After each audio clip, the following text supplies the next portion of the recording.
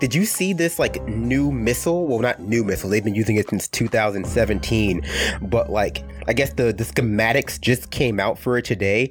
It's a missile that instead of like exploding like, you know, bombs do, it shoots out swords. What? Like it's like a modified Hellfire missile that like I guess they shoot it into a war zone or like into like a bunker or whatever. Probably into like a wedding or funeral. To be honest, it's America. And like instead of just exploding like, you know, like a normal bomb, it just shoots out swords. And they're trying to frame it as more humane. And listen, I'm not a bomb expert. It's more humane to like pack a bomb with flechettes. What the hell is that? Look, I'm not a bomb expert. I would never pretend to be a bomb expert. So it may be like technically more humane. Like it may in truth lead to less casualties, but that's some of the most sinister sounding shit I've ever heard in my entire life. It's a missile that shoots out swords. That sounds like it was designed by like a kid whose parents were just divorced and they're having their acting out. Yeah, so it sounds like something that was designed by like somebody who watches way too much like early 90s era anime. Yeah. It sounds like it was made by Nazis, to be honest. Like, well, but not even like normal Nazis, but like Iron Sky Nazis on the moon Nazis. Or I guess center of the earth if you believe in hollow earth theory, but we're not going to get into that. No, I hadn't heard about that, but now that I know, that's just another reason to like shit my pants before I go to sleep. I mean, we're not going to shoot bombs into Canada, I guess. You are Canadian, right? You know that we have a lot of oil here, right? Not as much as Venezuela. Oh, fair enough. But we are closer. I guess, you know, but you are neighbors to the north. I'm actually surprised. I'm glad that I have a Canadian on the show. I've been accused of being a little bit too Americo-central in my coverage. And although I am surprised, I didn't realize that there were any black people in Canada. I thought that's why you sent all of your racists down here to do their racism. That's a lot of people are actually under that impression. I went to high school and a bit of college in Florida, and people knew that I was of Jamaican background. So I remember this one white student in my physics class in high school saying to me like, so how did Jamaicans get up to Canada? Like, were your parents on the fucking bobsled team or something? It's like, there's actually a pretty lengthy history of black people in this country. A lot of them were actually descended from slaves that ended up fighting on behalf of the British, and the loyalists were sent into Atlantic Canada. And a lot of us ended up coming in from the Caribbean colonies. So there's a lot of us here. Well, I would even imagine like a lot of people who like a lot of slaves who escaped from the South to like Canada to escape slavery before, you know. Yeah. Like a lot of them ended up in the prairies. A lot of them ended up actually in like South and Southwestern Ontario. As a matter of fact, the cabin that Uncle Tom's Cabin was based on is in a town that my uncle comes from called Dresden. Wow. Yeah, which is in like Southern Ontario. So yeah, there's a pretty deep history. Like if you go to like places like Chatham or like Amherstburg in Ontario, which is not too far away from the Detroit border, there's like groups of people that are descended from U.S. slaves. Like this lady who did photographs of my daughters. You know, they recently turned 1 year old. So my partner and I went to this photographer, and she was like well recommended. And it turns out she's like the great granddaughter of Mary Ann Shadd. Like there's a pretty lengthy history here. That's really interesting. I mean, we don't need to go into the whole history of Black Canadians. I mean, I'd be interested in that. And so I'm sure there's probably a lot of books about it. So you'll have to get your advice about that on the pit. But I am glad that you joined me for a variety of reasons. Not only because you're Black and Canadian, but because because you're one of the only people I know, besides like David, obviously, who you went with, who actually was able to view the Peterson Zizek debate. I hope I'm pronouncing his name right. I thought I've always heard people who I trust pronounce it Zizek. Yeah, I've only ever heard Zizek. And by the way, like by no means am I an expert just because I was there in attendance in person, because I was also blasted out of my fucking mind. Like, which is the only real way you could watch those two men debate. I mean, obviously, it really. I was incredibly faded when I went to go see Avengers Endgame last weekend. So really, it's basically the same thing. It's both events involve titans, just titans of various magnitude and sort and genre, I guess, engaging in the field of ideas, the marketplace of ideas in good faith. But, like, I think being there is a little bit different than watching it online because I'm of the opinion that viewing events live, whether they be sports or, I don't know, wrestling or boxing, I guess it's all sports, but like, or even plays, theater, like it creates a unique experience, like being there like there is something to be said for watching an event as it happened versus watching it like streaming online. Like I know people were paying something like $10 or something to watch it streamed online. And granted, while you are like there and you're participating and you're watching what's happening, I think that like being there with a bunch of friends who are just a bunch of like intellectual assholes kind of lends its own experience to it versus like watching it at home, by yourself. Because like, my best friend is sitting there tweeting next to me. He's like, he's cracking Hegel jokes, which I don't understand a single one of the jokes he tweeted. But there's, and, just being able to like pull apart their ideas in real time. Like, as Jordan Peterson is like, giving us his walkthrough, for his skimming of the Communist Manifesto for the first time in like 40 years. You get to understand that he doesn't really understand the source material very well. It's the stuff like that. Like we can discuss that with each other instead of waiting until it comes out in a think piece later. Well, yeah, you know what? Like let's start from the beginning, right? So I agree. I think it's great that you went with friends. You got to do a little mystery race science theater with Jordan Peterson.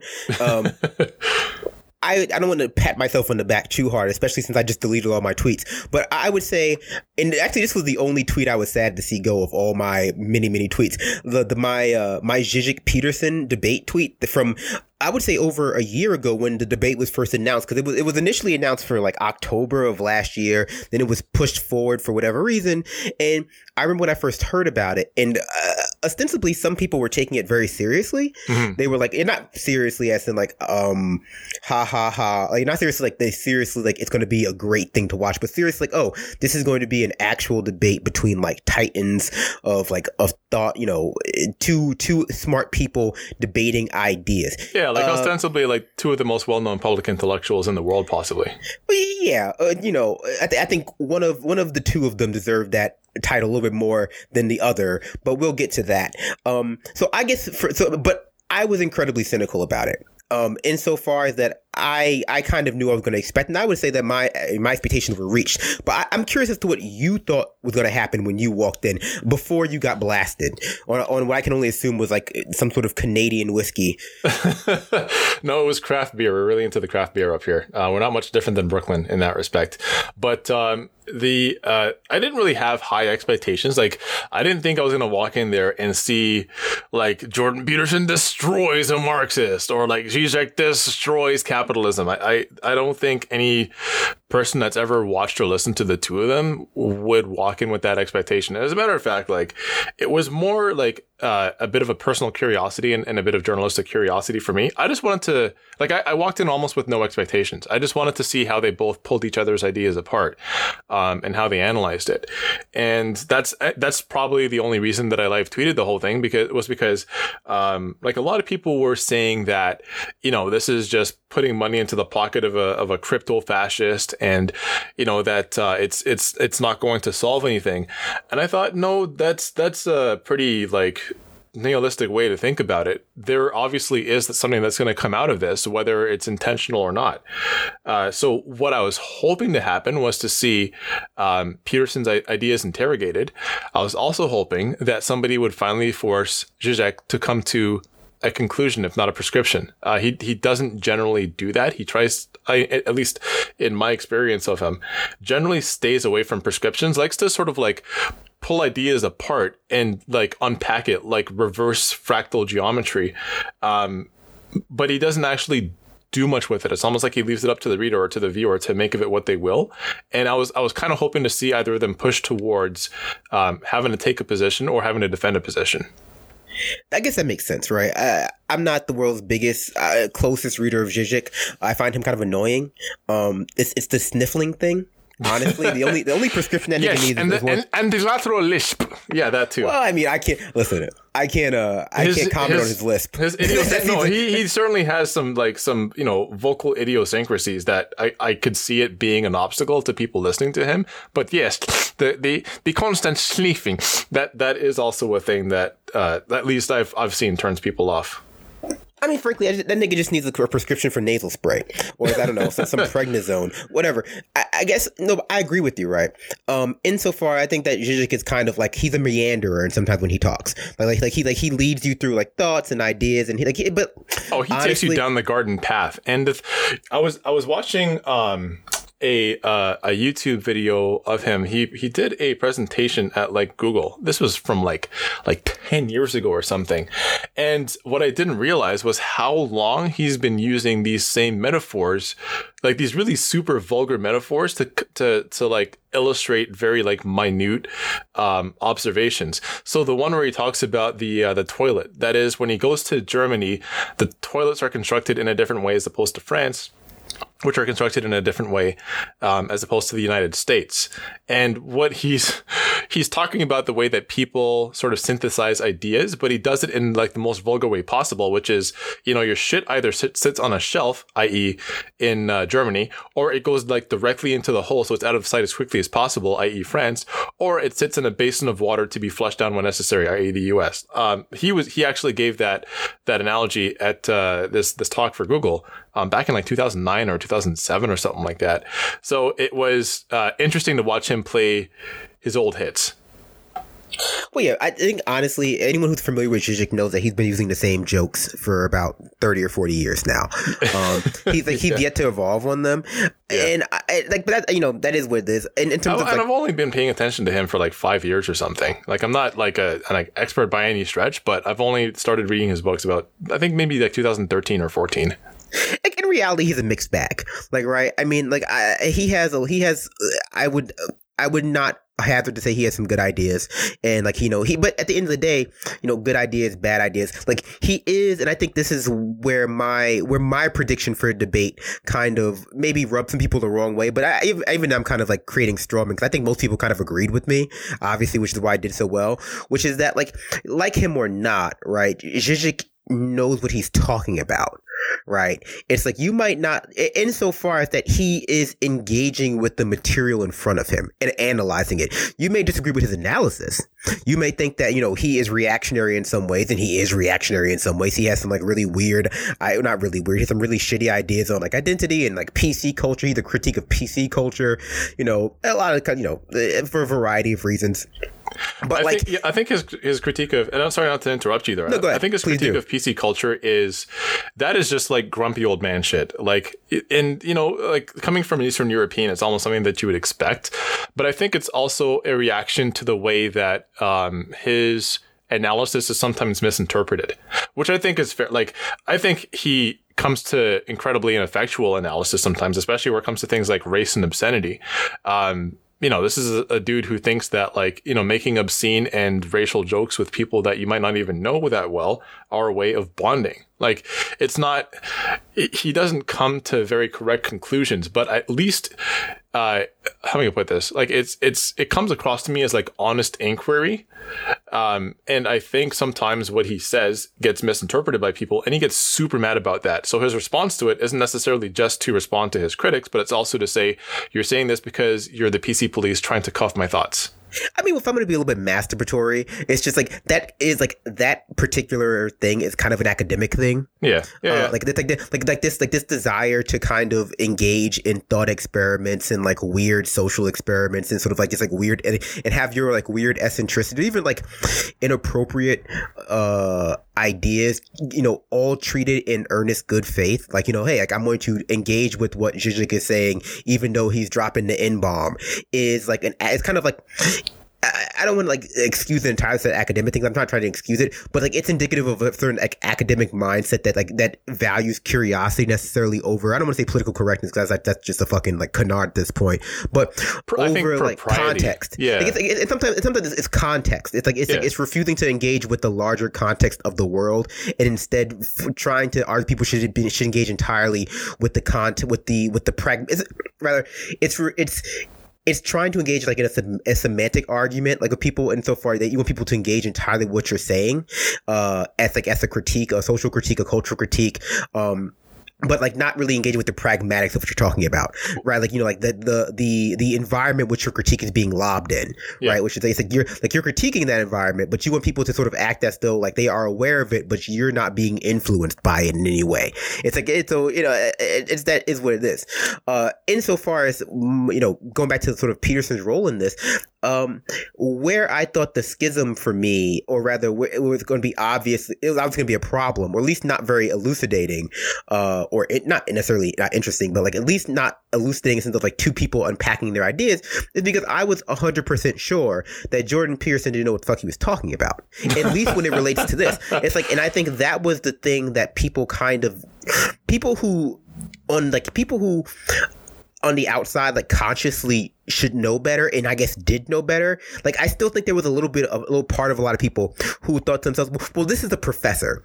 This is someone with a PhD, and this is somebody who, I think to sort of leave the public intellectual part out of it, more or less. Like, this is someone who has like a high profile. Like, he's made his career more or less critiquing Marxism, critiquing. But he hasn't though. Like, he hasn't. He made his popularity critiquing Marxism, but not necessarily his career. Keep in mind, like his field of study. Like, you say that he has a PhD, but that doesn't mean a heck of a lot. I was actually having a conversation about this with a friend of mine who is a PhD candidate and an assistant professor. And so, there's a lot of deference that we give to people. And I'm sorry, I shouldn't say candidate. She has her PhD, but there's a lot of deference that we give to people that have these advanced degrees.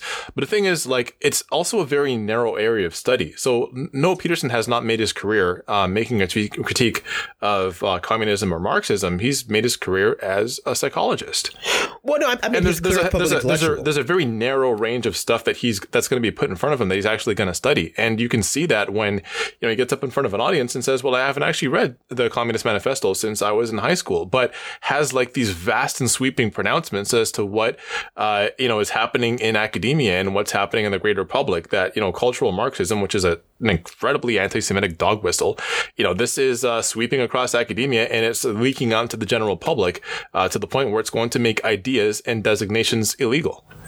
Well, no, what I meant was that he made his career as a public intellectual with the ostensibly because he was not necessarily a critique of Marxism. You're right, but a critique of sort of a cultural not Marxism itself, obviously, because there are obviously people who who have made their careers critiquing and developing the ideas of Marxism. There are plenty of people who do that, right? He was some of that is what postmodernism actually is, right? Which is why, sort of his pronouncement of like the postmodernist neo-Marxist, like, well, the two don't really match up. It's like those people do exist, and their scholarship has been largely about like marrying the two together, in a way that is coherent, but that's not what you're talking about. But ultimately, he has made his sort of career as a public intellectual, I would argue, and I guess it's true more or less, as like being like another cultural critic, right? Like his career in the public spotlight is not so much about his work in, I believe, clinical psychology, because the people who I know who are, who do work in clinical psychology, who are clinical psychology PhD students or PhDs or, PhD candidates, they say his work in that field is more or less all right. It's fine. And what that does, but I think you're right on the money in some sense. Like that PhD that he does have, it does signal to people that he is somebody he's somebody that you would imagine has a level of expertise, right? At the very least, that you would imagine that he's sort of broadly speaking, like smart. Right, people, they don't just hand out PhDs usually, except for Sam Harris. You would imagine that he's smart, but I would argue that's just people sort of being in some ways not really understanding what the PhD is, which is like a master, like you said, of a very small slice of information. Like you've mastered and you've expanded on a very small slice of the totality of human knowledge. But I will reiterate, I think people came out and were like, oh, but these are two like academics who are going to have an academic conversation. But I was like, I think that it's a mistake to think that Jordan Peterson, even with the PhD, is any more able to articulate a critique of Marxism as your, than your everyday average like internet like frog troll. It's like, I think what he does have is, like you said, you know, a PhD in a kind of a semi-related field, and he does have the ability to sort of appeal to the authority, to sort of index authority with that PhD, and that exists with, you know, and he's Canadian. God knows Americans love racist Canadians for some reason. Oh but my also, gosh, it's like our biggest cultural export besides hip hop music. It's like, yeah, like you have Snow and you have fucking David Frum. It's just like I bet I would imagine just like, you know, could you imagine like David Frum doing Informer at karaoke? It'd be crazy. I would actually be very surprised if he already hasn't. But people would lose their minds. Absolutely. But no, I think that's the really, like, you know, that PhD in his position, his social position as like a professor, is, I think, a key component of like why he's been so successful.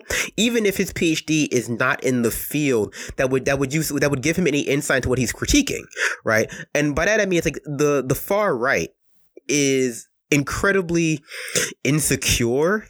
You know, the intellectual dark web, whatever. I mean, I guess that was sort of his like weird Teenage Mutant Ninja Turtle thing.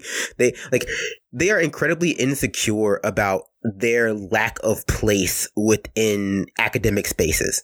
Like, they are incredibly insecure about the fact that, like, you know, that they get so upset about, oh, did you know, like, that most social science professors, like, really all of them, or like humanities professors, like none of them are Republican. Obviously, it doesn't apply to Canada, but none of them are Republican. You know, there's one Republican sociologist. They're very desperate for that kind of positionality in academia, because because I think that, you know, the idea of like Jewish professors a la cultural Marxism indoctrinating like the youth into liberalism has become very ingrained in those spaces. But also I think because like they just have a very Gramscian notion of power, ironically, because if he hasn't read fucking Marx, he definitely hasn't read Gramsci. Yeah. But they have a very Gramscian notion of power, and like you think, okay, you know, conservatives, broadly speaking, control every aspect of our society. You know, they control the government, they control the police, they control the military. Like, those are all run conservatively. And if you like sort of expand your definition of conservative to include like neoliberal, the entire like the neoliberalism and neoconservatism are like the two most hegemonic ideologies in the entire world. But they get very insecure about the fact that that despite that they feel as though they are underrepresented within two real spaces: entertainment and mass media, because of the liberal media, and academia.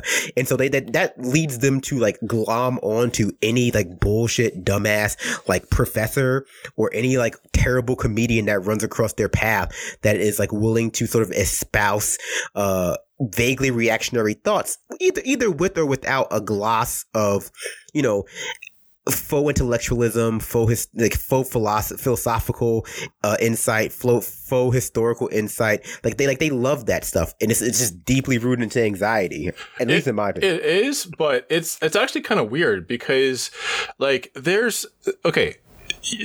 we assume that in the academy that professors are mostly liberal, or at least are not conservative. But that's not true. That maybe they don't self-identify as Republican, but I don't think you're going to really find a whole lot more like conservative spaces than like a history department at your average university, you know, or a more neoliberal space than your average business program, like your average MBA program. You know, there's a lot of maybe not far right, but I would say like center right, or at least, you know, the least you could say is conservative spaces within universities. I as a former poli-sci student at University of Windsor, I mean, I remember my first few years of school was punctuated by having to read and then reread, keep on coming back to Samuel P. Huntington's Clash of Civilizations, which is, if you really analyze it, is like one of the most racist texts that was produced in the last century. And this is the framework that a lot of neoconservatives operate off of. So it's not even to me that they're insecure about not having a foothold in the academy. I think it's more so that they haven't quite dominated the academy to the extent where the hegemony extends far enough that students are just by default also indoctrinated into conservative thought. I think you'll find that in a lot of, like, say, business schools. I think you'll find that in law schools as well. As a matter of fact, the Law Society of Canada, we just had a pretty large dust up among lawyers in Ontario regarding a statement of regarding a statement that was that was petitioned, so that new lawyers would basically just make a pledge that they're going to not promote, not even that they swear to uphold social justice standards, but they're not going to propagate racism, propagate transphobia, etc. So there is, I think, there is an insecurity, but I don't think it's the insecurity due to absence. I think it's the insecurity that there isn't yet total domination. Same thing goes for, I think, for the entertainment industry. I mean, comedians are, reflexively anti-SJW. Like, I don't know if you saw that cover from Nick DiPaolo's album. Oh no, that was great. God! Did you hear about how, like, so he made that cover himself apparently? Yeah. And one of the people that, I mean, it shows obviously, and so like he must have just Googled like Black Lives Matter people, and then Muhyiddin Moye, who you might remember from the YouTube video, like ran and like snatched a flag out of Nazi hands. I believe it was at Charlottesville, but I could be wrong here, but I'm pretty sure it was. And he actually he died. Like he was killed. Well, yeah. I mean, a lot of those Black Lives Matter people, especially ones from Ferguson's, are either dead or in jail. Oh yeah, like Darren Seals. I mean, except for fucking DeRay. That vest must be bulletproof or something. No, it's I have my thoughts on DeRay, but I don't want to get into them too deeply here. But I will say that the people that I have either been in communication with or heard of that were on the ground and live in these communities where Black Lives Matter protests flared up, i.e., Ferguson, Baltimore, etc. The people on the ground, I think, have been drastically overlooked, to the point where some of them are still in jail from the protests and some of them are still facing court challenges. And where's the help for them? But that's a whole other kettle of fish. No, I mean, a lot of them have just been assassinated and like or died under mysterious circumstances. Yeah, which I mean, it's a weird thing to have to talk about because ultimately speaking, I think we live in a society where, and I hate saying that sentence, we live in a society where like when you say things like they have died under mysterious circumstances, like you feel like a conspiracy theorist, and then you like realize like you sort of like take a step back and like think about it objectively. You go, oh, but like this is actually a thing that like the cops do. Yeah. It's like even with like the Venezuela thing where it's like like you feel like a conspiracy theorist saying like, hey, like the FBI or CIA or whatever agency is creating fake Twitter accounts to harass people who are advocating for peace with Venezuela, or at least advocating to not get involved in a coup. And then you go like, that sounds crazy. Then you take a step back and go, oh wait, no, but they do that. Yeah, like in the greater scheme of U.S. foreign policy, like this is completely not out of step with them. Same thing in Haiti. Like, you hear that there's U.S. mercenaries in Haiti. It's like, man, get the fuck out of here. This is some conspiracy theory shit until it actually does happen. Like there are actual mercenaries that are being placed for counter-revolutionary strategies. I mean, like any country that would design a knife bomb is at this point like beyond a satire. But here's what I will say to what you were saying before. I agree with you, right? I think that as people on the left, we can look objectively at all of our institutions, whether they be academia, which has a lot of capitalist imperatives, as well as just being generally speaking, affected by hegemonic ideals, the police, the industry, the entertainment industry, all these things. And we see it as like, more or less at best making slight gestures towards tackling misrepresentational oppression, right? We have more Black people on shows. We have Black Panther the movie, which was all right. We have Jordan Peele making horror shit, and like you can say, okay, well, like they're doing stuff like that, and I think that like you're right. It's like. But that's the part that freaks them out, right? Like really, when you talk about, the liberal hegemony or the liberal media complex, what they're really saying is that they're just mad that you can't say nigger anymore on TV, or they're not talking about any sort of like actual, like the social sciences actively having a like power over the military industrial complex. And like for the most part, and you get in trouble with saying like social sciences are, teach a little bit more like self-reflexiveness than say STEM fields. But it's true. Like you can't get through like a sociology undergrad without being able to define racism theoretically if you engage earnestly. But like they just don't like those parts. I mean, if you think about like how Jordan Peterson became internet famous to begin with, it was all about like him. And I found this out like on like a live show. Someone was telling me about this. It was basically all of like, he became famous simply because he refused to make even the most token gesture towards like inclusivity, like tackling misrepresentational oppression. Like it was just because like what Canada said that Canada basically said what, like public servants or public people who like have government jobs had to respect people's pronouns, which is like the most like the simplest thing in the world. And he was like, I would rather go to jail than like be forced to like to misidentify a man as a woman. And I was like, and people were like, dude, like stop freaking the fuck out. Like you're not going to go to jail. He's like, I would rather die in prison than call someone with a penis a woman. It's like, dude, like you are taking this incredibly seriously. Yeah. Just for like, but you're a public servant. Will you please just like respect this? Like it wasn't even a law. It was like a memo. It was like a memorandum. Well, keep in mind, like this is, I mean, this is not new philosophy. The idea that when a subordinate or an oppressed people begin asserting their rights, like when we whipsaw back far enough from complete and utter domination towards being able to assert our own rights, then it comes across to the dominant group as if they're being oppressed. Like that's not new. But he marketed that so well. At the onset, you're right. It was, the Canadian government was tabling a measure that, government employees respect people's pronouns, which you'd think like if you work in government, yeah, you should do that. But then he took it to mean that it just becomes illegal if you if you were to like accidentally, misgender somebody, because you weren't even sure, you hadn't even met that person before, that you could end up like, clapped in irons and put in prison for a couple of years, which is absolutely untrue. He also, was upset about, Black Lives Matter's increasing, presence on University of Toronto's campus because many of the activists from Black Lives Matter Toronto were also U of T students. So I think he was annoyed at their presence on campus and what I think came across to him as their outsized presence. But then on top of that, later on, Black Lives Matter stopped the float at the Toronto Pride Parade in protest because they had specific demands of Pride Toronto that they felt that the Black community in Toronto, which is comprises a large part of our queer community, that we were basically being ignored and erased, which is a reasonable demand. Like, yes, if you're putting together this parade that's supposed to celebrate, the LGBTQ community, queer culture, etc., you can't do that without talking to Black people or at least, censoring them. What Peterson did with that, though, was turn that into, there is a crusade happening against, traditional thoughts, beliefs, attitudes, and behaviors. And if we don't put a stop to this, we're going to find ourselves washed away in the tide of SJW political correctness.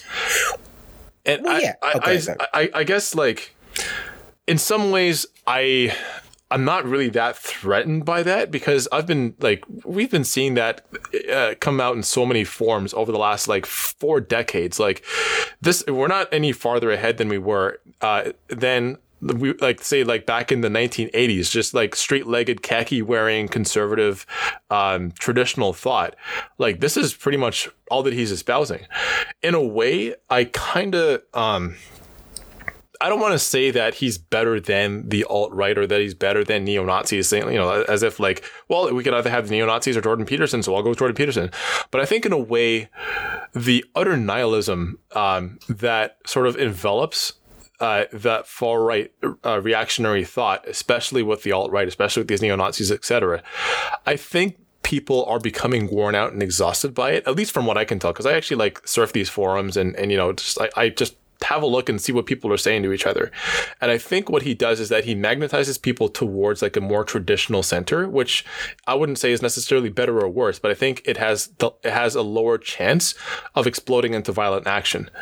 The thing that I got out of the Zizek Peterson debate, though, is that he's, like I said, sort of gravitated these disaffected, angry young men who were just looking for something, trying to grasp onto something to get some sort of sense of bearing in their lives. And it's oh, okay, well, we'll follow this guy who tells us to straighten up and get our shit together, clean up our rooms, speak clearly. And when you watch him basically be deconstructed by somebody who's a master in rhetoric and has actually thought all of these ideas and propositions through to the very end, when you get the sense that when Zizek says, for example, I need to see, like, show me some data, give me some names of people that you consider these postmodern cultural neo-Marxists that are taking over the academy. And he even gave him a couple. He's like, I know of a couple of people that I might put under that umbrella, but I'm just curious, like, who are all these people that you're talking about? Peterson couldn't even give him a name. Peterson is trying to explain, the reflexive anger that Marx and Engels supposedly had towards hierarchies.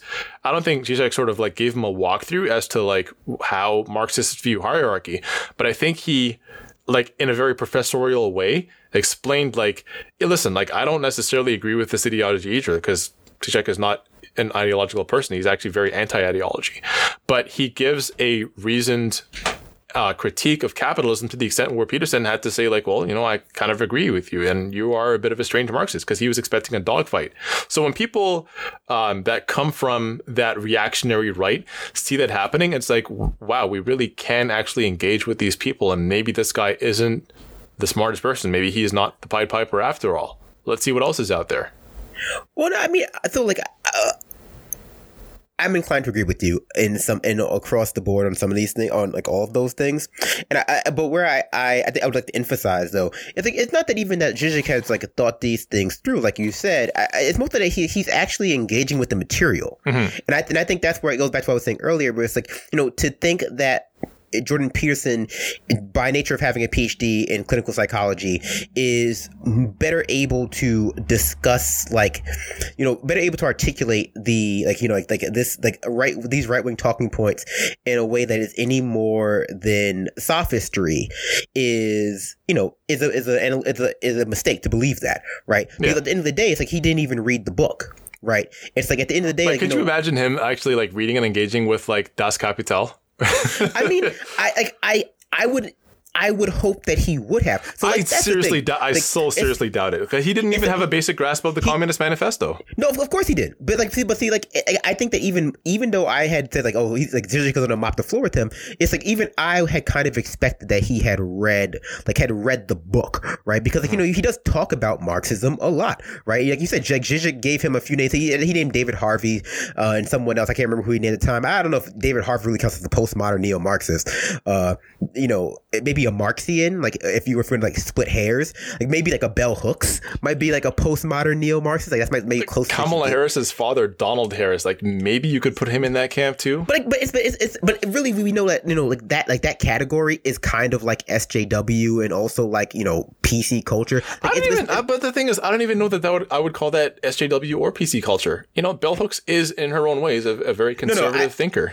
No, I meant more in the sense that like for them it's not a real thing. Okay, right? Yeah. I'm like so like there are like I guess you could say postmodern neo-Marxists. Like there are people who you could say that umbrella, but for people like for Jordan Peterson, it's like that's not like that's just like it's a coded term, right? Just like SJW is a coded term. It's a coded term for basically, like you said, like all of these new movements and new sort of not I wouldn't say demands, but gestures towards inclusivity in even this public place, like the government and public places that he doesn't like, it's described as, cultural Marxism or SJWs or like, but anything that's meant to, meant to stand for an influx of minorities into places that they know that they used to not be able to be allowed in a position of equality or even just like a gesture towards that they should be allowed in those places.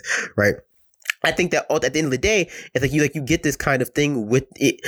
Like Jordan Peterson, despite being, I would say, one of like the leaders of this IDW movement, it's like he has the exact same problem as its members, right? And that he has like that he suffers from a very experiential worldview, and I think that he proved to a lot of people. Maybe they'll wake up, maybe they won't, because it tends to this. I guess maybe they will wake up to the truth about like the IDW and about a lot of these kind of like crypto proto-reactionary crypto fascist, whatever you really want to call them. I don't know that there's really a heck of a lot of crypto about it though. Like some of these people are just out and out fascists. And the thing is like, and the other part is like, I think a lot of people don't really have a really solid handle on what fascism is and what it looks like. So I mean, I think that's true. I guess it's not, if we're going to split hairs about it, I think a lot of these people, especially people like Jordan Peterson, it's like, they're not crypto fascists. fascist in the sense that like, they're not like fascists who know that they're fascists, who are actively trying to convince people to become fascists. Because I think, you know, you look at the alt-right, you look at the IDW, you look at all of these like these sort of amorphous, acephalous like right-wing groups, and you have to come to terms with the fact that like if you have like 1,000 people or 10,000 people in like a forum, like a reactionary, like an IDW forum, or like, I know Reddit IDW, maybe like 10 out of that 10,000, I guess, so 1 out of 1,000. There goes my math. There goes my math expertise. 1 out of 1,000 people is like an actual out and out like conscious like Nazi or neo-Nazi or fascist, but they go into those places with the goal to launder their talking point, to launder their ideology into those spaces through a variety of mechanisms, right? They can use irony, and that became a really popular thing to critique, like, you know, irony as a mechanism for like getting people into fascism.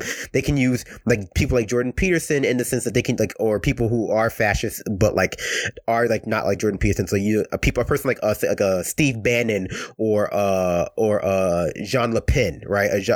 In France. Marine Le Pen, yeah. No, Jean Le Pen is her father. Oh, okay. He started the National Front.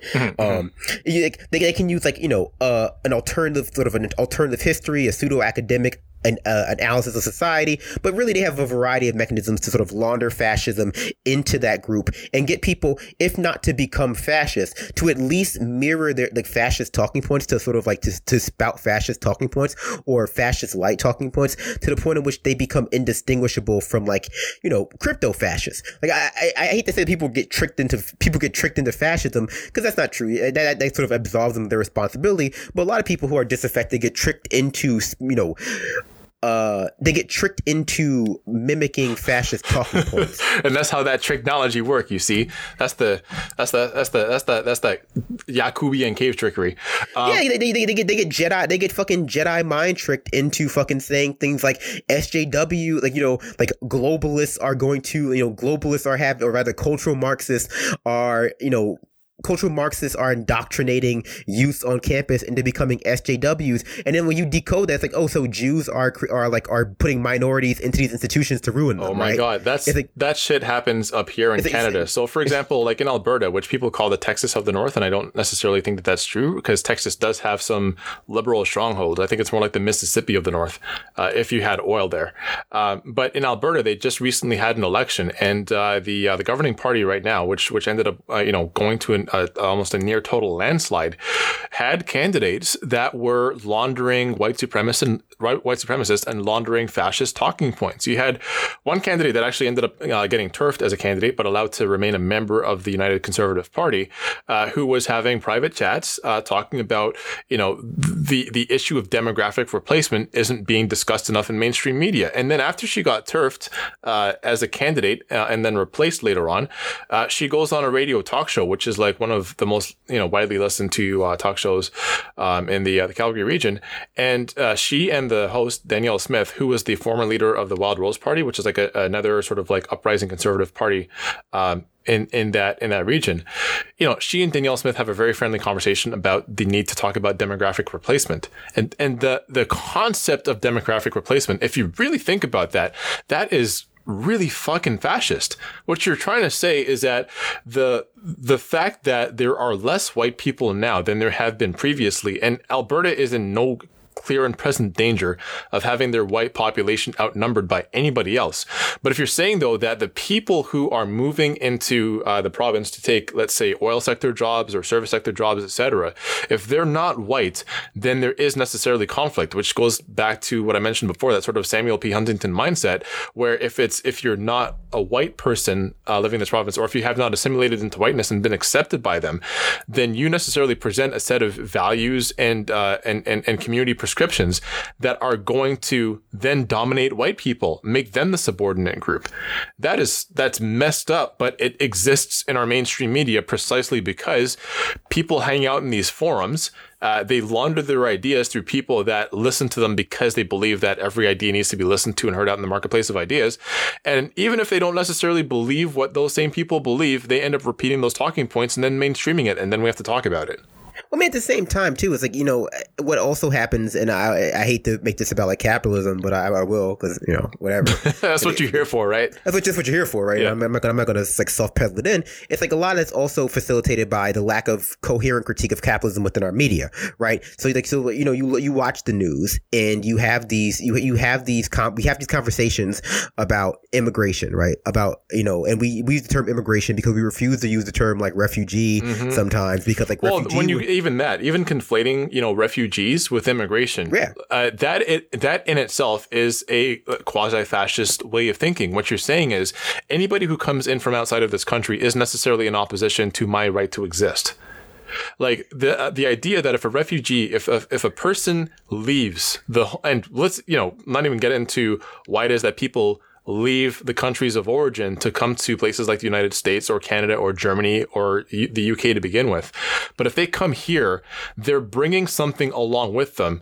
Not, the stitch of clothing they have on their back, not the food, the bare amount of food that's in their bellies, but they're bringing ideas and they're bringing sort of like a presence about them that is a threat to the local population.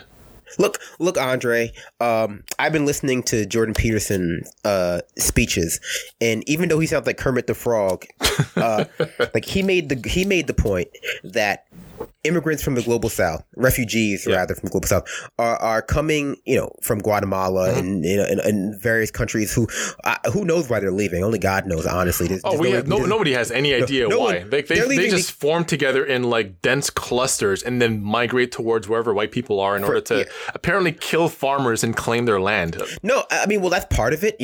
Part of it is ostensibly white genocide, of course.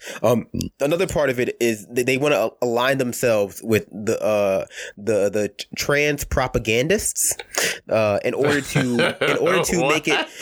No, listen, look, don't laugh because this is the future. No, I'm laughing because I hadn't heard that before. You're laughing at the future, but once this plan is complete, if you accidentally misgender somebody, the trans police, the PC police will come into your place of work. They will drag you outside, strap you to a pole, strip the shirt off your back, and horsewhip you. Is it a refugee holding the whip? Look, I mean, honestly, I don't know all their entire plan. Do they know how conservative? Like, if you come from like Guatemala or you come from Honduras or just about anywhere in South America, the fact that they come from ostensibly socialist political environments doesn't necessarily mean that they're going to be in alignment with trans people. They are incredibly religiously conservative. What is? I haven't heard that one before. That's new to me. Well, I mean, obviously, this goes back to what we were talking about just the general appeal of a Jordan Peterson and how he's also a victim of his own. I don't want to say success, but like he's both. It's like those hair plug commercials. Like he's both the president and a customer, right? He's both the president and a customer of the IDW. Yeah. In the sense that like the biggest Oh my God! Now you just gave me this image of like Jordan Peterson like swimming his fish belly white body through a swimming pool, and then just like posting up on like putting his elbows over the lip and like running one hand through his hair and sort of like shaking the wetness off. And he's like, I'm not only a president, I'm a member of the IDW too. Can I be rude for a second? How is he still alive? Doesn't he only eat meat? Eat meat, yeah. But then he like only eat meat and drink whiskey because he has gendered vegetables.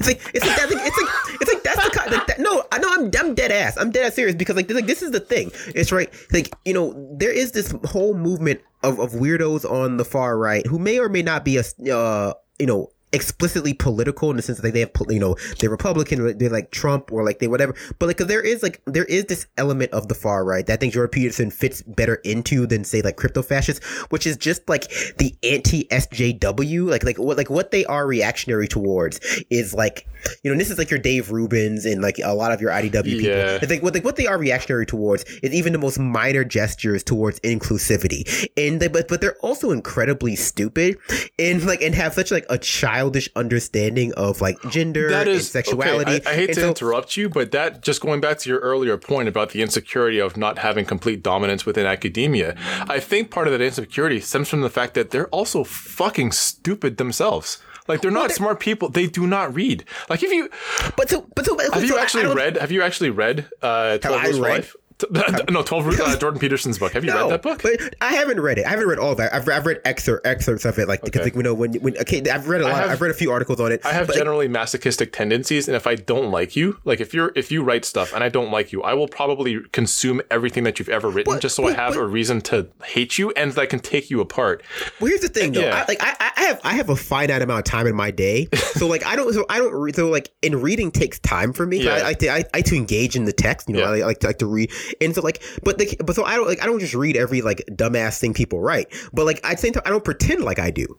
But like but I think that what you said is a good point. We're going to get back to his book because we can talk about that in a second. But like, he doesn't read, and I think that's what surprised a lot of people, that he hadn't even read Marx. But here's why I say he's a president. But the thing is, the people in the audience, they don't fucking read either. But they don't. That's why I said that's why I said he's not only the president, he's a customer. Yeah. Because like the most appealing part of that sort of, broadly speaking, the most appealing part of like the alt-right and of all these sort of like reactionary movements, broadly speaking, we won't call them all fascists. Some of them are just dumbasses. They're just dumbass bigots, right? The most appealing aspect of that is that their sort of brand viability, apart from drawing upon this widespread alienation that we know is the cause of capitalism, but they frame as the trans mafia conglomerating with Guatemalans. Of course, I guess it doesn't make a difference. But so with this, but it's like the Decepticons and like the Rock Lords linking up, to dominate the GoBots. We went a little far. Just like, listen, bro. It's like every cartoon villain you could possibly imagine. Like they're all just like forming together like this unholy fucking Voltron. It's the LGBT Legion of Doom. Exactly. And so it's basically so imagine if the Planeteers were all we're all cultural Marxists. Like that's what it is. The left is the Planeteers. Like they're a rainbow coalition of people trying to do white genocide. Anyway. But my point was this. I'm just imagining like I don't know if you play Kingdom Hearts, but like all of the way that all the Disney villains just sort of like link up and hang out together, talk about how they're gonna fuck up Sora. But that's actually like SJW people.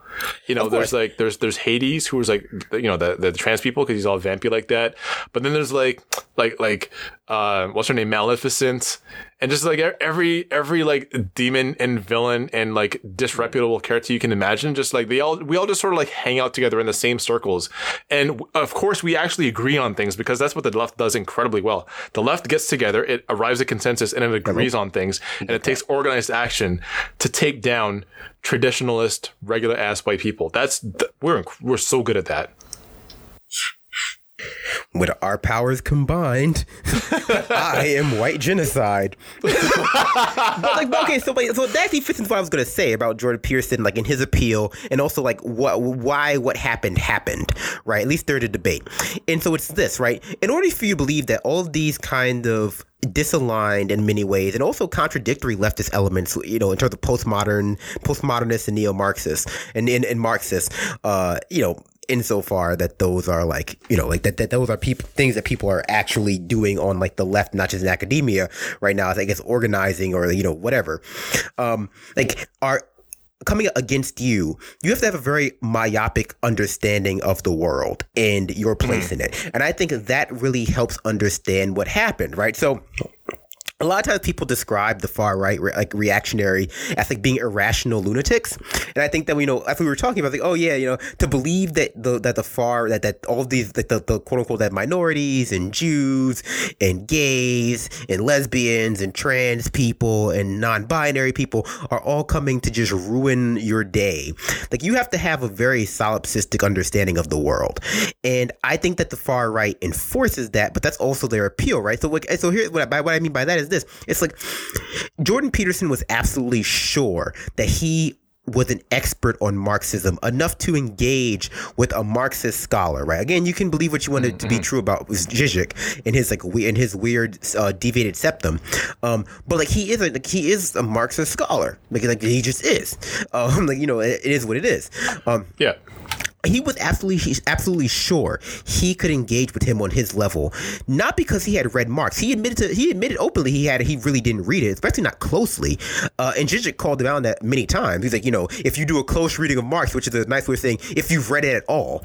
If you read it at all, if you would open a fucking book, if you were such an ignorant dumbass, maybe you would understand these very basic principles of Marxism, because it became less of a debate and more of like an intro to Marxism. It was a teaching. It was a salon. That's what it became. And so, he was absolutely sure he was an expert because he had thought real hard about it. Maybe he had read a blog post, maybe he had been engaging with other people who also did not read Marx, but at a certain point, why he thought he was an expert on Marxism and on society was because he had just internally to himself in his own experiences thought real hard about it, and he was sure he was a smart person. And I think that really speaks to the broad appeal of the far right, is that it takes a bunch of disaffected people, white, black, mostly white, male, female, mostly male, and it says to them, look, you are noticing all of these problems with the world, and by the world I mean your life. You feel anxious, you feel disaffected, you feel alienated, you can't get laid. And, instead of going out and reading a fucking book or talking to people who don't look like you or who you would normally talk to, not that people who aren't reactionaries do that either, but theoretically, instead of doing that, all you need to do to understand the world around you and the problems with the world around you is your five senses. That's right. All. You would need to think really hard about it. Or your gut instinct, I've heard that one a lot. Your gut instincts, because you're a smart person. It's you don't need any of that fancy Jew professoring. You just need your thoughts. It's you don't need to listen to the globalists or the blacks or racism is a lie, sexism is a lie, because if it was real, wouldn't you know about it? Basically it's that meme where it's just how can racism be real if I'm sad? It's a picture of a white person frowning. Yeah, it's just it's just confusion of personal experience with objective truth, and that is reflected, of course, a lot in their rhetoric, which with their constant harping on logic and rationality. But really what they are is they're experiential. They're not irrational. They just base all of their ideology in what they think is true in their own, and whatever they can observe with their five senses, instead of taking a bigger look at it. I always compare it to flat earth theory, because because I think flat earth theory is funny, but also because it's a good analogy in my mind, because the only reason people think the earth is flat at the core of it, right? There are lots of different kind of arguments that are kind of tertiary, but at the core of it, it's because as a person, as an individual, if you go outside your house and you stand and look into the distance, the earth looks flat. Usually, sometimes the curve, depending on what elevation you're at, but yeah. Yeah, but mostly it's because it's possible to, with your own two eyes, look out and not see a curve. People are starting from that point and looking for information that verifies their own sensory observations, which that's kind of the foundations of all science. But the problem where it becomes skewed, at least both in flat Earth theory and also in terms of reactionaries, is that you end up finding people like Jordan Peterson, like Sam Harris, like a lot of these dingoes who convince you that you don't need to engage with any outside sources. They convince you that you're able to understand the totality of history and geopolitics in structures with your own two eyes. And by the time they do convince you to start engaging with quote unquote outside sources, they're just their own books. They're just the 12 rules for life. By that point, you're so fucking brainwashed that you can't take anything outside of what they say as gospel or even as evidence. Everything becomes propaganda. Yeah. Everything that contradicts becomes propaganda, and everything that validates you is rationality. I'll give you an example of that up here in Canada. So in Ontario, which is supposed to be, or ostensibly is the most multicultural, the largest province, the richest province, et cetera, we're supposed to be the hip, the urban, the metropolitan based province. But the thing is, Canada is it's pockets of dense urban clusters, and then between it's these few nodes of dense urban areas, and it's connected by just vast sparsely populated areas that are so rural and pastoral in nature. Like we're an incredibly parochial place, even though we're supposedly a more advanced and more tolerant place. And in Ontario, we recently elected a conservative government, and in the so the former seat of power for the conservative government, it was Niagara West Glanbrook. In Niagara West Glanbrook, that was where the former party leader, Tim Hudak, when he stepped down from the party leadership because he failed to defeat the Liberal government, the favored candidate in that area for that riding was Rick Dykstra. He used to be the party or the leader of the Progressive Conservative Party. Rick Dykstra lost. And this is like the equivalent of a primary. So like the riding or the local constituency election, that is supposed to be like the party apparatchiks, like the bigwigs who sort of step in. And even though it's ostensibly, one member, one vote, what actually happens is that the party bigwigs step in and they like strong arm people into voting for the candidate they want. And they were completely overthrown by the Canadian Reformed Church, who put forward their own candidate, which was like a 20-year-old kid. His name is Sam Oosterhoff. And so I'm talking about like this kid he's like, how am I going to describe him? He's like, those worms from Men in Black? Like the annelids, the worm people. Yeah. He looks like that. Like slap a nice hairdo and a pair of glasses on. Like he's just like this. He's just like built like a cinnamon stick looking ass little fucking twerp. And today, after having, been elected and, being an MP, a member of provincial parliament at Queen's Park and whatnot, there was a pro-life demonstration outside of Queen's Park. Now, the very idea that we're having pro-life demonstrations in Ontario in 2019 just blows my fucking mind. But he stands outside with the protesters and talks about like, I'm here to stand with the pro-life people, and then says that we're going to see an end to abortion in our lifetime. This is a 21-year-old. Sorry, and he was elected, by the way, at 19. It wasn't 21. He was 19 years old when he got elected. This fucker has the institutional power to put forward private members' bills, basically to put forward a motion, if he wants to try and outlaw abortion. Like, he has that power. That was vested in him by this far-right reactionary organization. They've basically like wrested control. They've taken the reins over from establishment conservatives. They're driving the boat now. They're Kodak Black. It's crazy. Well, I don't know how it works up in Canada. I assume it's a lawless wasteland where everyone where it's actually supposed to be a well-ordered wasteland, yes, but it's supposed to be a well-ordered one. Where basically people trade maple syrup for handies and rush. Now that does happen in rural Quebec somewhere. I'm positive it still happens.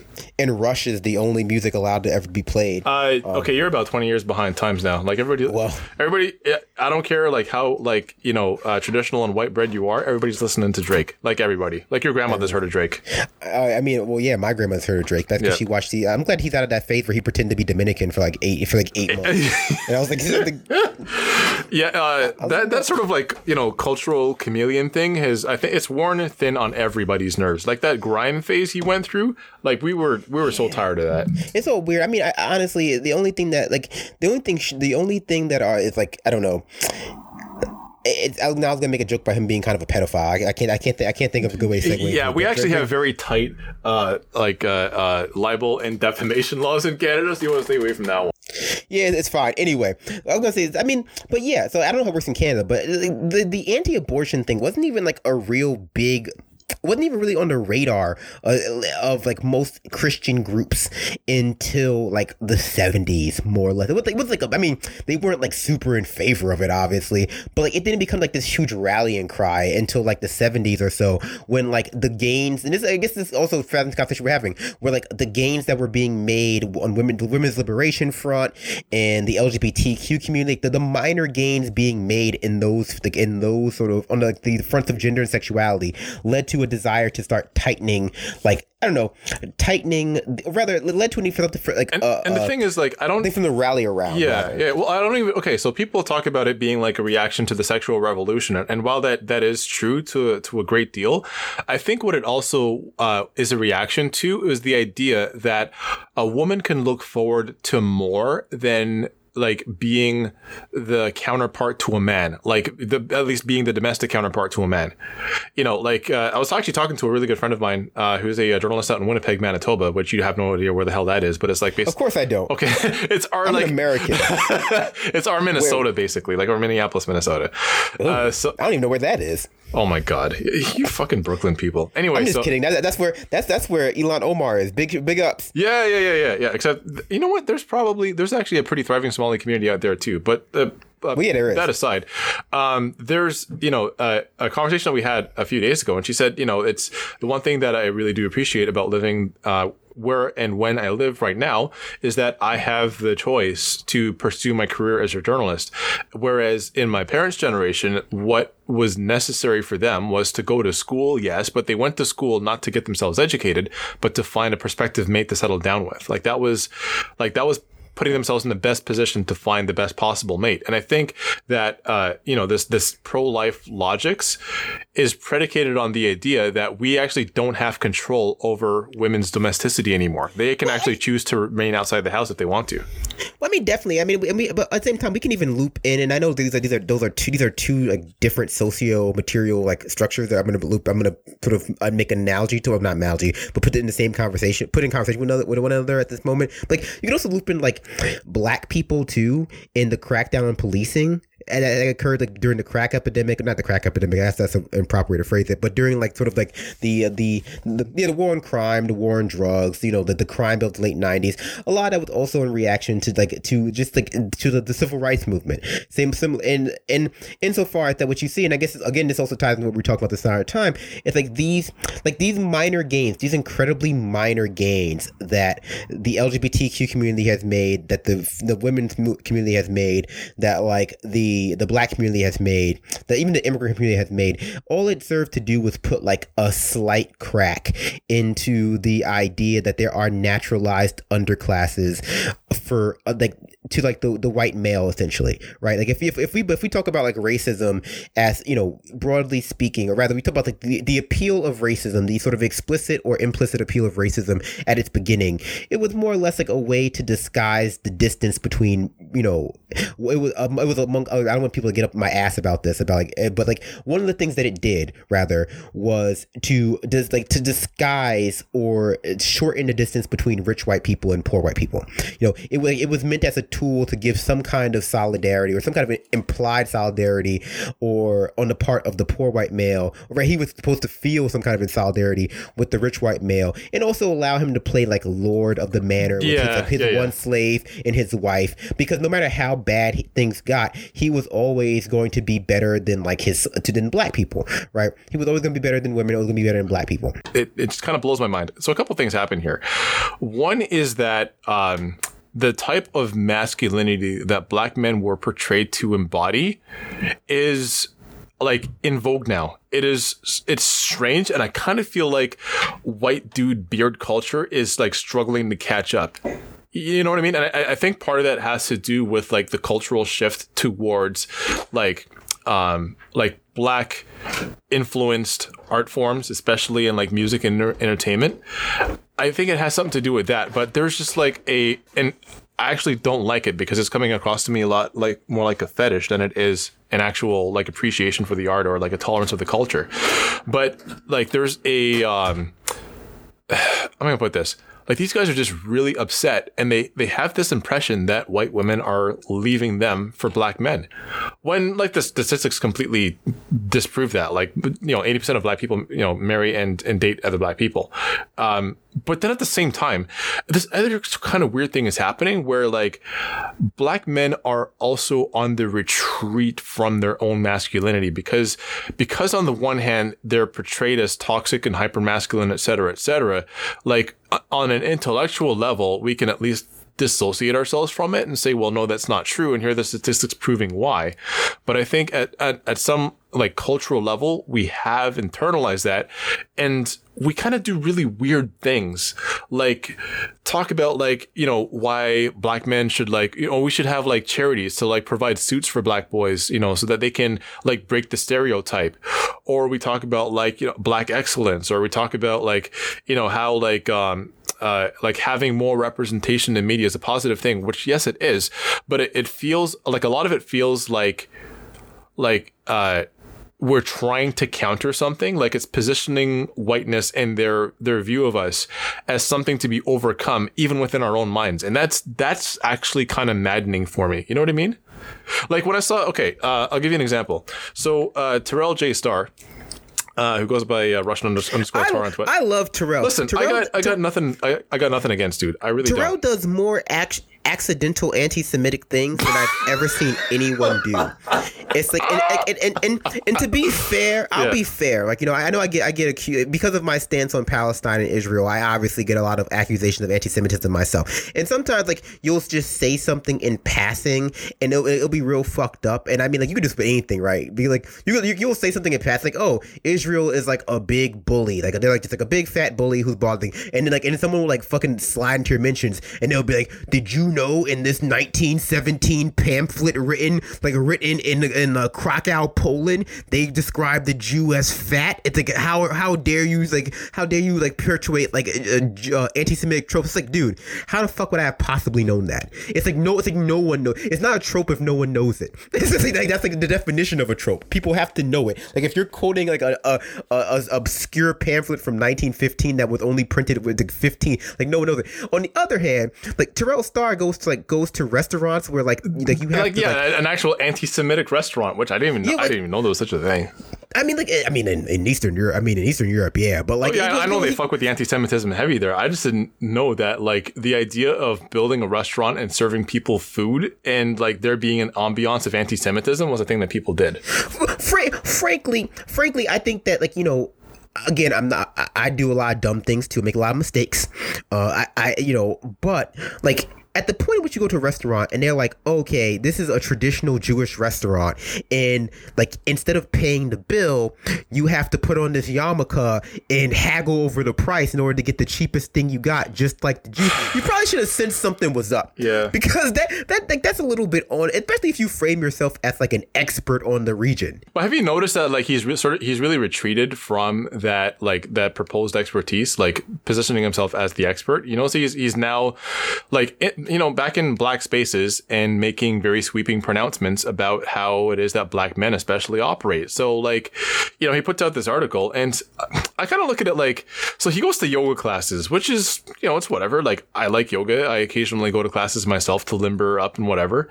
You as a lifter, you should also take yoga. Otherwise yoga is actually not good for you if you're a lifter. Really? It's Pilates. Oh, okay. Well, it's a thing. It's because it's going to sound silly, but you want to be a little bit less flexible. Just like ironically, it's not good to stretch before you lift. To finish your thought. Oh no, yeah. So I was just saying that, like, you know, he went to yoga classes, which is whatever. But then he writes this article for The Root, basically saying that like that going to yoga classes is good for black men in order to detoxify ourselves of these ideas of masculinity. Like, you know, people think that yoga is girly, but it's actually not girly because I go myself, and here's what it's like, man. Like, first of all, you're doing too much, nigga. Calm down. Listen. If you want to write off yoga as a business expense by writing about it, please go ahead and do that. But you don't have to marry that to this like stereotypical perception of toxic. You don't got to shuck and jive for me. I know the grip. Oh my god! Like, and then watching like people who are also yoga professionals jump into his mentions, like white people too, who are like, oh my gosh, this is I didn't know that this was a thing in the community. Would you like to come and talk to me about it? And it's like, great. Now you're just going to go and spread this perception, everywhere else. I mean, look. I mean, frankly, and you said a lot, and I guess I'll move in like order of as I remember them. Yeah. Unless you want to finish. Unless you have another you want to finish. No, just all I'm saying is that like this beating this constant retreat away from being masculine. Like, I saw another one recently. Like, just to hop off. Stop stomping on Terrell Star for a second. I saw another article that said that it was the same day too. It was the very same day, saying that the black barbershop is a space of homoeroticism, and that black men's refusal to admit this enforces hegemonic masculinity on queer people. Now, being somebody who's not straight myself, I looked at that and I said, "What the fuck are you talking about?" And I think that here's my perception of that.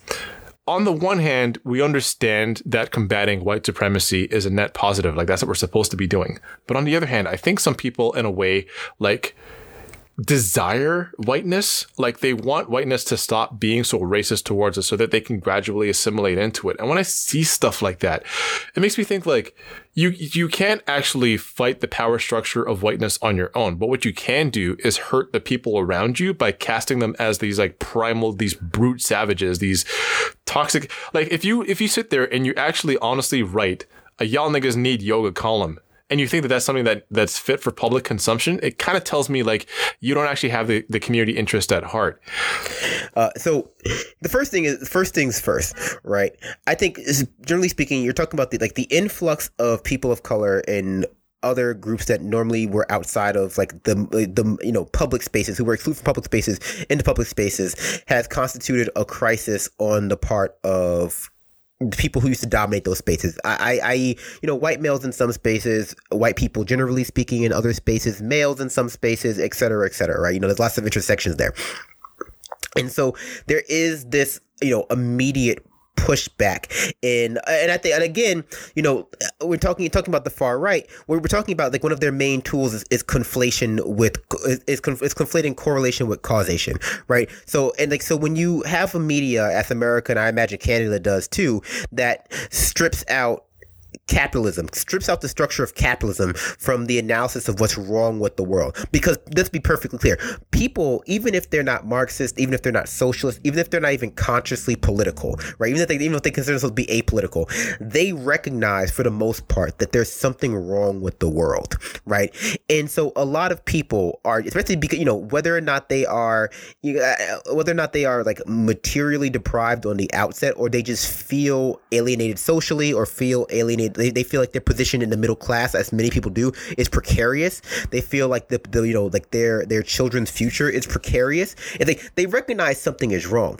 And when you strip out the analysis of capitalism from that equation, what is left? What is left besides, like, hey, there is this influx of people who used to not be here, now in this space. Would that space be America? Would that space be my job? Would that space be my neighborhood? Would that space be, my yoga class? And that's the story of Reconstruction, really. And I think as a society, we oftentimes, and this was one of the critiques of second wave feminism, is that we didn't acknowledge that, like, that when you loop in race into a lot of these structures, the things that are different, idolized, they take on a different tone, so to speak, right? It's like, black masculinity in America has never been the ideal. In fact, I would argue that, like, it's impossible still, despite what I said about Idris Elba's sexiness, it's impossible to be, the ideal man and also be black, or rather, it's very hard. It's throughout history. It was, as a matter of fact, black men didn't even have the benefit of masculinity. We were, black people were cast as the quote unquote feminine race. And that's where the phrase hypermasculinity comes from, is because we don't actually have that white patriarchal masculinity in our households. So the way that we compensate for that is by imitating and aping behaviors. Can you imagine what these people are going to look like? Like, they're not going to take, he's on an all beef diet. So I can imagine what their fucking biopsy's going to look like. That's what I'm saying. They're just going to eat a bunch of meat on top of all the other garbage that they're eating. And just, like, their fucking blood pressure, their systolic and diastolic is just going to go through the freaking roof. They're going to be like John Wayne on the autopsy table with, like, tons of just black tar just being pulled out of their bodies. Anyway, sorry, go ahead. No, I was like dumbasses who believe that gender is natural. They tend to gender nature, or like they like to natural, like, or they gender the entire world rather than nature. I guess you can sort of loop in, man-made creations, like cars are gendered, or like meat is gendered and vegetables are gendered, but that's fucking stupid, obviously, because vegetables are hermaphroditic, but also all plants are, but irrespective of that thing. So, like, eating meat becomes masculine, eating vegetables become feminine. Same way in colonies, the colonial people, they actually like feminize particular vegetables. Like, if you eat soy, it's going to make you more feminine. Oh yeah, because honestly, but they're so weird about that because like no one on the, and this is gonna sound mean again. I don't want to body shame anyone or be accused of body. I don't need anyone in my fucking mentions accusing me of body shaming anybody. But in reality, it's like the far right is entirely comprised of like the doughiest fuckboys. Just the most like chinless fucks. Just the most out of shape, round faced, boyish looking motherfuckers I have ever seen in my entire life. The idea that Tucker Carlson can go in on what's that dude's name? Brian Stelter. Like he gets in front of a camera. This dude who has never in his life looked into a mirror and seen a chin in the reflection has the audacity to get on camera and talk about somebody else's lack of masculinity. Are you out of your like these guys are generally a freaking joke when it, like and I don't want to body shame people either, but I'm sorry. Like I look at a guy like Sam Osterhoff, or I look at like a Tim Pool, or like even like a Ben Shapiro or a Dave Rubin. I'm like, you guys are complete weaklings. Like it's not about body shaming. I've taken shits heavier than these guys. It's not about body shaming them. It's about like they don't even live up to their own expectations of masculinity. That's what I'm talking about. Yeah. These are the people who would benefit most from collapsing the gender binary. And like it's like you have another Canadian like Stefan Molyneux who talks constant shit. Although Stefan Molyneux talking about is like IQ and it's like Stefan Molyneux is the one and like conquering other civilizations. Yeah, like he's the one racist online that I can't even wrap my head around. He's so insane. It's like a lot of racists, like, you know, like not a lot of racists, a lot of reactionaries, like, you know, the IDW, like people like Jordan Peterson, like their kind of trajectory, and also like their I want to say ideology, because ideology makes it seem like they give thought to it, when really it's like a series of reflexes that they have, like a series of reactions they have to like the world around them, and their growing irrelevance in it. But like you can kind of understand what like where they're coming from. Stefan Molyneux is just fucking insane. It's like, you know, like his reactions to the world are so hard to understand that they might as well be coming from a fucking alien. I remember when he was arguing about how, like, not arguing, but like he was just fucking online saying about somehow trees were communist or some shit. Like why do socialists want to like curb climate change if trees are going to redistribute like carbon? I was like, what the fuck are you talking about? I was like that doesn't even make any sense. The thing is, I don't pay enough attention to this guy to have an opinion on him one way or the other. All I see from him, like, I haven't watched his videos. I don't really know much about the dude except, you know, for like his constant harping on, you know, the Crusades and medieval fetishism. But he also harps on IQ, and it's like, but he also harps on fucking like on gender too, about how like the left is so feminine. But then he posts pictures of himself at Zumba class, like with his like little aerobic. And there's nothing wrong with Zumba class, but it's like, there isn't. But like I wouldn't call it traditionally masculine. No. You're shaped like a stick of Wrigley's. Like, what are you doing, bro? I don't know. This like, and I think this is something that you know, the left has a tremendous opportunity to sort of like retake, like to recapture. Like, if you I think oftentimes the concept of masculinity gets easily collapsed in with toxic masculinity. So therefore we are in a constant retreat away from things masculine. But there's nothing wrong with masculinity itself. It's just a matter of how it's expressed and how you use it to dominate other people. That then becomes a problem. But like most of the leftist people that I know are generally like guys who go to the gym, like people who are in shape, people who are professionals, people who are very smart. Like they kind of embody this like what they talk about being like the Western ideal, like, you know, taking care of yourself, taking care of your family, maintaining your intellectual prowess and so forth. I see that a lot more from people that I know who are on the left, of, you know, from like all backgrounds. And these guys on the right are like intellectually atrophied because they only ever talk to each other and they only ever read each other's work. And they basically get their information from like 4chan copy pasta. And on top of that, they don't lift. They don't work out. But of course they don't lift. Of course they don't. And then like this discussion on your final point about like the black pundit liberal op-ed think piece class, it's like a lot of that stuff that they write is not for black people, at least not black people like that I know. No, and this sounds like this may sound mean, but a lot of that, like that bougie black like fucking bullshit is like it's for white people. It's to basically a gateway to the culture for white people is how I see it, because it's like I could, like, if I go like I live out in the suburbs now, like I live out in, you know, like just east of Toronto, you know, so but if I was to go like back to my old neighborhoods where I used to live and like show this stuff to people in the neighborhood that I know, they'll be like, nigga, what the fuck is this? Like, why are you showing this to me? You know what I mean? Like, yeah, what the like I can't afford yoga, nigga. What the fuck are you talking about?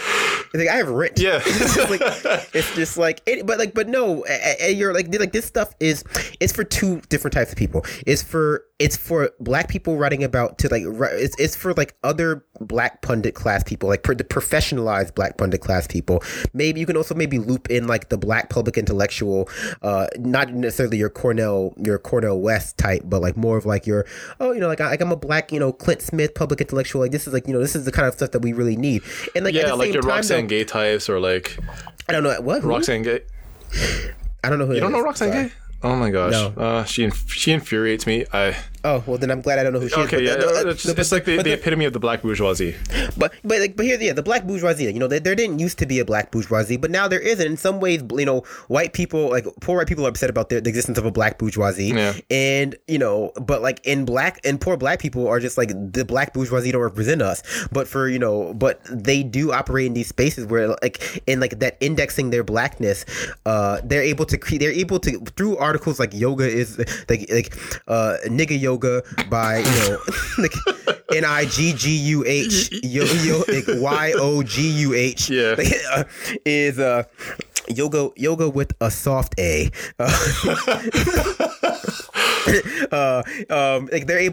Like they're able to legitimize themselves within those spaces to white people. And it's the Kamala Harris syndrome. Really, it's like Kamala Harris. Exactly. Did you see the Kamala Harris playlist or whatever the hell that was called?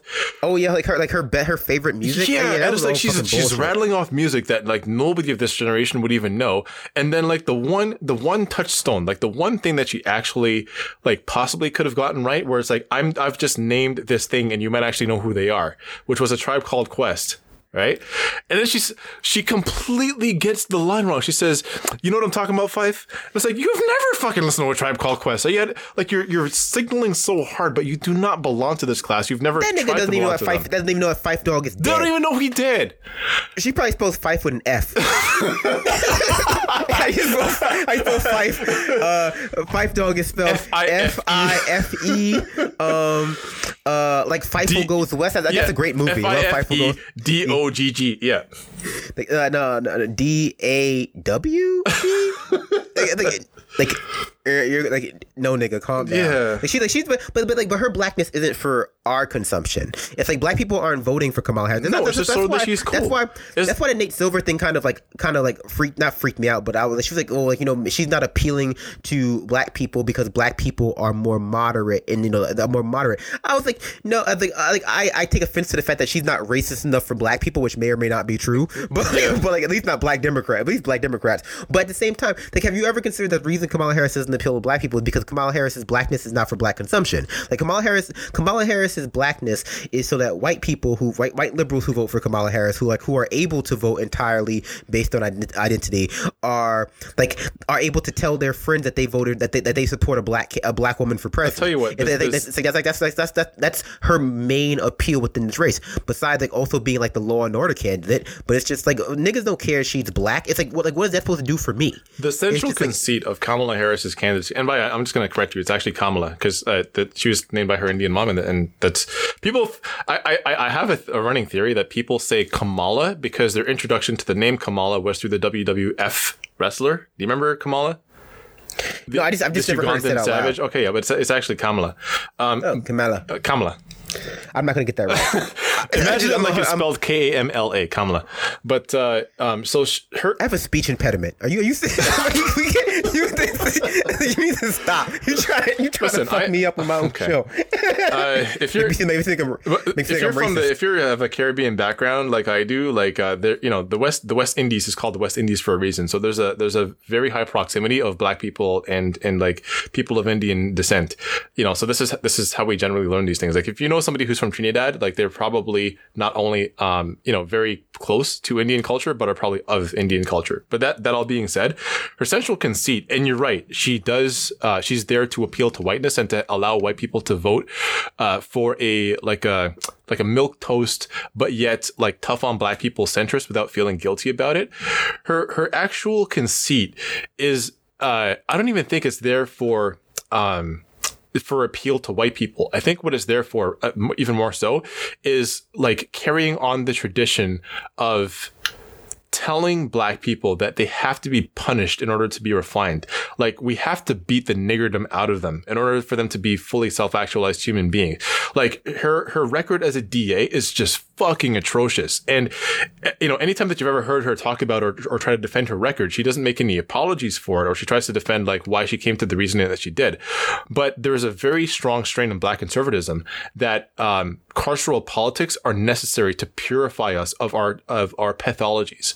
So like, if you don't, you know, get your kids to school on time, or if your kids aren't showing up to school, if you're smoking weed, if you know, get caught not necessarily committing a crime, but you're riding in the same car as somebody who is either wanted or has just committed a crime, all of this is basically there to like reify the idea of criminality as a black trait that has to be expunged from the body politic. And if you vote for that as a white person, you're essentially saying like, we were right all along. But what she exists to do is to remove your guilt for reinforcing those notions. Oh, exactly. And I mean, what you're saying is round the money, right? I think that broadly speaking, there are two things in play, right? Like, we have like a pseudo, or rather a secularized Christian dogma surrounding punishment and what it takes to sort of be saved is heavily well, it's heavily embedded with the Protestant work ethic. Actually, I'm not sure if you've read Weber, like Weber's what you call it, the Spirit of Capitalism in the Protestant work. Sorry. Yes, and actually, so that was referenced in this book that was written in 1999, I believe, by Jim Zedenius and Felicia Prado. It was called Social Dominance, and what they found was that, and that was actually the reference that came up in the book. What they found was that there's basically like there's two indices, like there's two lenses through which you can view subordinate groups. One is humanitarian egalitarian, i.e., this group is downtrodden and oppressed, and I feel like it's my responsibility to make society more equal so that they can not only rise up from oppression, but be considered human just like me. There is that humanitarian egalitarian drive within people, but then there's also the Protestant work ethic drive. But the thing is, the higher that you score on the Protestant work ethic index, the more likely you are to have reactionary racist thoughts. The funny thing about liberals, though, is that they rank very high on both. Black people are to be pitied, and at the same time, they're to be reviled for the pathologies that surround them. And it's our responsibility to purify them of those pathologies in order that they can be more like us. Like, it is also the idea too, and this is like a deep neoconservative idea, and that, you know, despite people being liberal more or less, or identifying as liberal, or even sort of aligning as liberal, their neoconservatism is of course hegemonic, so people still believe parts of it, right? Yeah. You know, at least there's a grain of it in everyone's brain, unless they're actively fighting it, or rather, you know, actively. It's like it's wrapped around your brainstem, like some retrovirus. Yeah, of course, and part of neoliberalism, even when you're neoconservatism, even when you're at home domestically speaking, you know, and it definitely appeals to foreign policy, right? Is that like brown people need, like, their spaces, they need to be cordoned off and they need to be occupied, and that's what they need, right? In order for not only for them to, like you said, to sort of have the body politic, you know, to be whipped into submission in terms of, or whipped into shape, but also that's what society needs to be safe, right? The idea that that the world is safer when brown countries and brown areas are occupied by like a heavy military force, and that they need that too, is deeply embedded within our society. On this, you know, because like that's what they need to become virtuous. That's what society needs to be safe, right? That's the war on drugs. That's the war on crime. That's one of the underlying ideologies or mentalities behind our policing. Secondarily speaking, It's hard, I'm not familiar with the work that you just referenced, the indices of that. But for me, what that speaks to is the fact that a lot of the ways that we talk about, you know, our society and how we want to fight inequality, or rather the very task and the very goal of fighting inequality is hamstrung by neoliberalism and the idea of individualism. Like, yeah, or rather the idea that we operate as individuals. Yeah, you can believe in some senses, that like black people are to be pitied, or like they are to be lifted up and to be, to be matched and sort of made equal to whatever, the white person or whatever. But that kind of logic, the sort of like the widespread sort of the widespread societal program necessary to do that, or even like the underlying logic of people being equal, like either socially or materially to you, doesn't actually make sense within a neoliberal framework of thinking about the world, right? Because I'll be perfectly honest, just like if you believe that, as neoliberals have conditioned us to believe, that everything's a competition, that we're competing for jobs, that I as a white person or I as a man am competing with a black person or woman for a job, the idea that you would want to make them equal to you in the eyes of the job of the hirer, of the manager, of the landlord, of anyone who's like any person above dominance, or who as anything that you're competing for, because society has finite resources, doesn't actually make much sense, right? It doesn't make sense on an instinctual level. It's only when you start thinking about society as like a society, as not like as society, not as a series of individuals who are all out for themselves, and that's what makes society a good place, but society as like a conglomeration of individuals who need to work together in order to reach their full potential. That a lot of the goals that liberals profess to have, like equal rights for women, equal rights for men, equal the abolition of not abolition, but like the eradication of poverty, the eradication of homelessness, the eradication of